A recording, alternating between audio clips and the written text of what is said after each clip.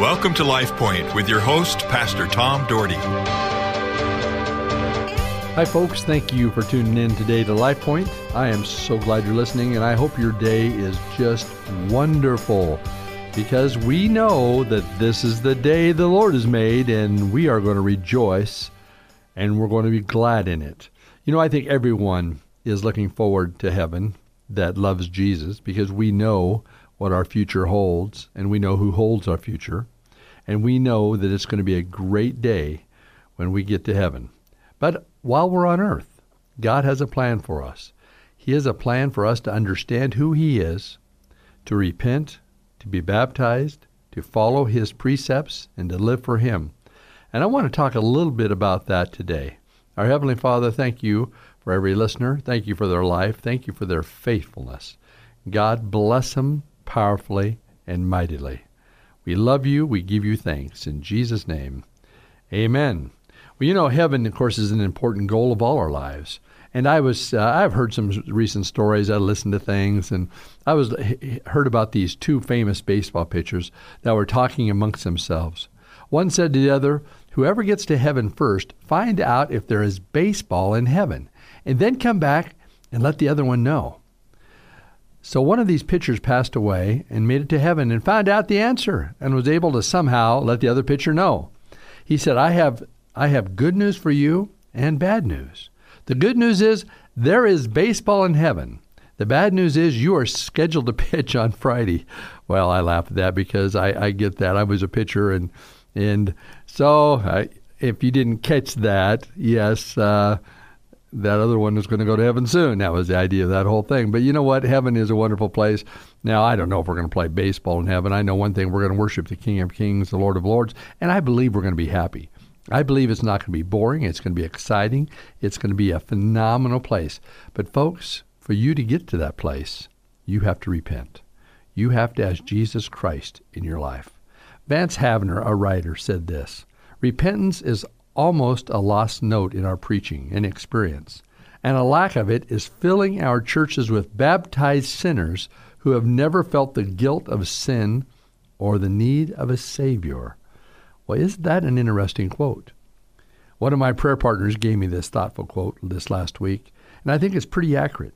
In churches over the last couple of decades, we have been a place to come. It's like a place to come and feel good, and we need to feel good because we're in the house of God, as the Lord so designed us to be. But has it become a norm for fellowship with friends, or have we really understood the importance of repentance?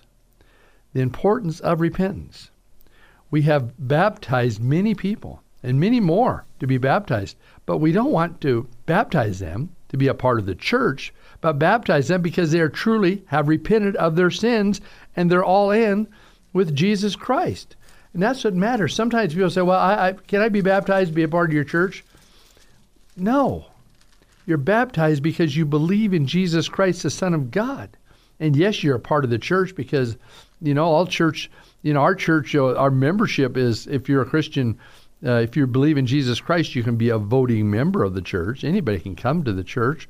But we don't have a written membership at Cloverdale. If you're a Christian, you're a part of the church. You worship with us for 6 months. You can get involved if we have any kind of votes on anything, which we have very few votes on our budget every year, and on a new senior pastor when that time comes. And, of course, that's probably coming sooner than one thing, being that I've been there 31 years, but the church will come together and vote on that. Well, there is a parable of two sons in Matthew chapter 21. And Jesus said, "What do you think? There was a man who had two sons. He went to the first and said, 'Son, go and work today in the vineyard.' 'And I will not,' he answered. But later he changed his mind and went. Then the father went to the other son and said the same thing. He answered, 'I will, sir,' but he did not go. Which of the two did what his father wanted?"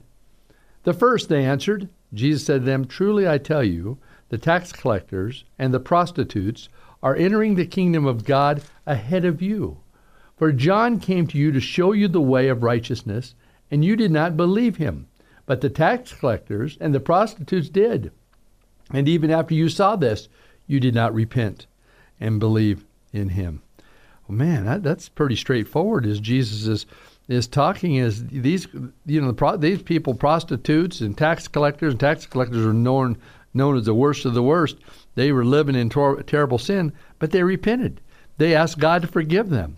And God came into their lives. But he was telling these other people, regular people, maybe even church people that are attending church and think they're doing everything right, have not even repented and asked Jesus in their life. They just think they're going through the steps. As most people know, the word repent means turn away. We must always teach God's truth to turn away from sin and begin a new life in him. You know, even this, in the last few weeks, I heard on the news, they're trying to sneak God out of more court situations. Some are trying to get the courts to stop using the last phrase in this. Do you promise to tell the truth, the whole truth, nothing but the truth? So help you God. They're trying to get rid of, so help you God. They don't want God in the equation. The world doesn't want God in the equation. I hear churches who argue over such things. I am telling you something. We had better stand up for our God. We better stand up for Jesus Christ at all cost. Many churches today are speaking less and less about the power of God and the pull of sin, so that everyone walks out skipping from church and happy because they haven't heard about sin. Oh, I don't want to make someone feel guilty. Pastor, you shouldn't make people feel guilty. You should make them feel light and fluffy when they leave. Of course I want you people to leave happy every Sunday, but I want them to leave happy because they have left it all on the altar. That you have given your issues to God and your situations, and God has forgiven you. You've repented because you've asked. The Bible says in Matthew 7:7-8, ask and you shall receive. Seek and you will find. Knock and the door will be open to you. Those are Jesus' words. I hope and pray this church that I pastor and the churches that you go to in the Treasure Valley, that we never fall victim of passive Christianity where we just assume everybody is heaven bound. You know, think about that for a moment. How many people walk through the doors? We all assume everybody has repented. When the truth of the matter is, there's some that haven't. I've had people that talk to me, Pastor, I've come for years, and I realized I really never I gave my life to Christ. I really never repented. And then I've had some that are elderly now and said, you know, I want to be baptized. I like the scripture is very important to me, which I talk about more than probably any other scripture in a few minutes. And then knowledge. We need to understand this, that, you know, knowledge minus repentance means nothing. You can have all the knowledge about right and wrong and know many answers to the deep meanings of the Bible. But if you don't repent, if you don't ask God to forgive you, then all it is knowledge and not worth anything for your salvation. That's why I share this passage of Scripture with you more than any other passage during a year. I share this. Number one, it's this. It's Acts 2:38. Repent and be baptized, every one of you, in the name of Jesus Christ for the forgiveness of your sins. And then he promises, he says, you will receive the Holy Spirit. He didn't say you might or it may happen. He says you will receive the Holy Spirit. How does one receive the Holy Spirit? You repent and you're baptized. It doesn't take a rocket scientist to figure that out. It's easy to hear the Word of God, but are we living it? Sometimes we don't see what's right before us. Sometimes things are just right before us, and we don't get it. We don't understand it. You know, as I was telling you the story earlier, I heard another story this last week, and it's one that some of you have heard over the course of time, but I hadn't heard it before. There was a car full of elderly ladies driving down the road, down the freeway. They were driving down the freeway, and they got pulled over by a policeman. He said to the driver, ma'am, did you know you were driving 30 miles per hour on the freeway? Yes, sir, she said. Well, why were you going that speed? She said, because the sign said 30. The police officer said, ma'am, that was Highway 30, Freeway 30 you were going on. And then he looked in the back seat and he saw these ladies trembling, these older ladies trembling. He said to the driver, why are these ladies in the back seat? Why do they look so terrified? Sheepishly, the driver said, well, we just came off Highway 95. Well, I think you understand that. I'd be a little scared too. They were a little scared too. But it was right in front of them. They see these things and sometimes we misinterpret. You know what? We need to interpret the message of God in the correct manner, because he has some phenomenal things in store for those that will pay attention, those that will live for him, those that will understand his truth. And I think sometimes we don't do that. You know, what is a success gauged on in church? What is it gauged on? David Platt wrote a book called Radical. I really like the book. I've been going through it. It's a little orange paperback book, about $9 on Amazon. It's called Radical. He says, once we have a relationship with Jesus, the church focus shouldn't be on the hundreds of thousands that walk into our churches, but the hundreds of thousands who are leaving our buildings to take on the world as disciples of Christ.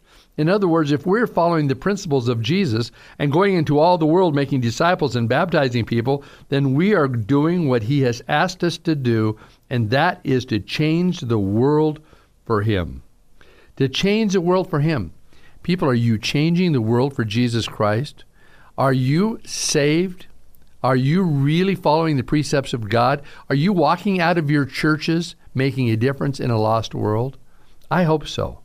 All of us have that opportunity. All of us need to be reaching the lost. I was sitting by one of our church members at a basketball game a couple weeks ago, and she introduced me to a young lady, a young girl, a teenage girl, and told me that she's been inviting her and her parents to church because they didn't go to church. I thought, man, that's great. We have people in our church that are attempting to make a difference for Jesus and are living the biblical principle of making a difference and encouraging people to be about the business of Jesus Christ. And that's exactly what he has called us to do. And I'm going to kind of continue in this realm this week, all week, in this principle that we're talking about today, and repentance and going out and making a difference. I think it's vital, and I think all of us need to get it. Our Heavenly Father, as we close today, open our hearts, open our minds to you. May we see clearly what you have in front of us. And Lord, may each one of us follow the footsteps you've laid out. We love you. We give you thanks. In Jesus' name I pray. Amen. LifePoint is a ministry of the Cloverdale Church of God. If you would like a copy of today's broadcast or would like more information about the church, please call us at 208-362-1700 or write to Cloverdale Church of God, 3755 South Cloverdale Road, Boise, Idaho, 83709. You may also visit us at our website, www.cloverdalechurch.org. Thank you for listening and have a blessed day.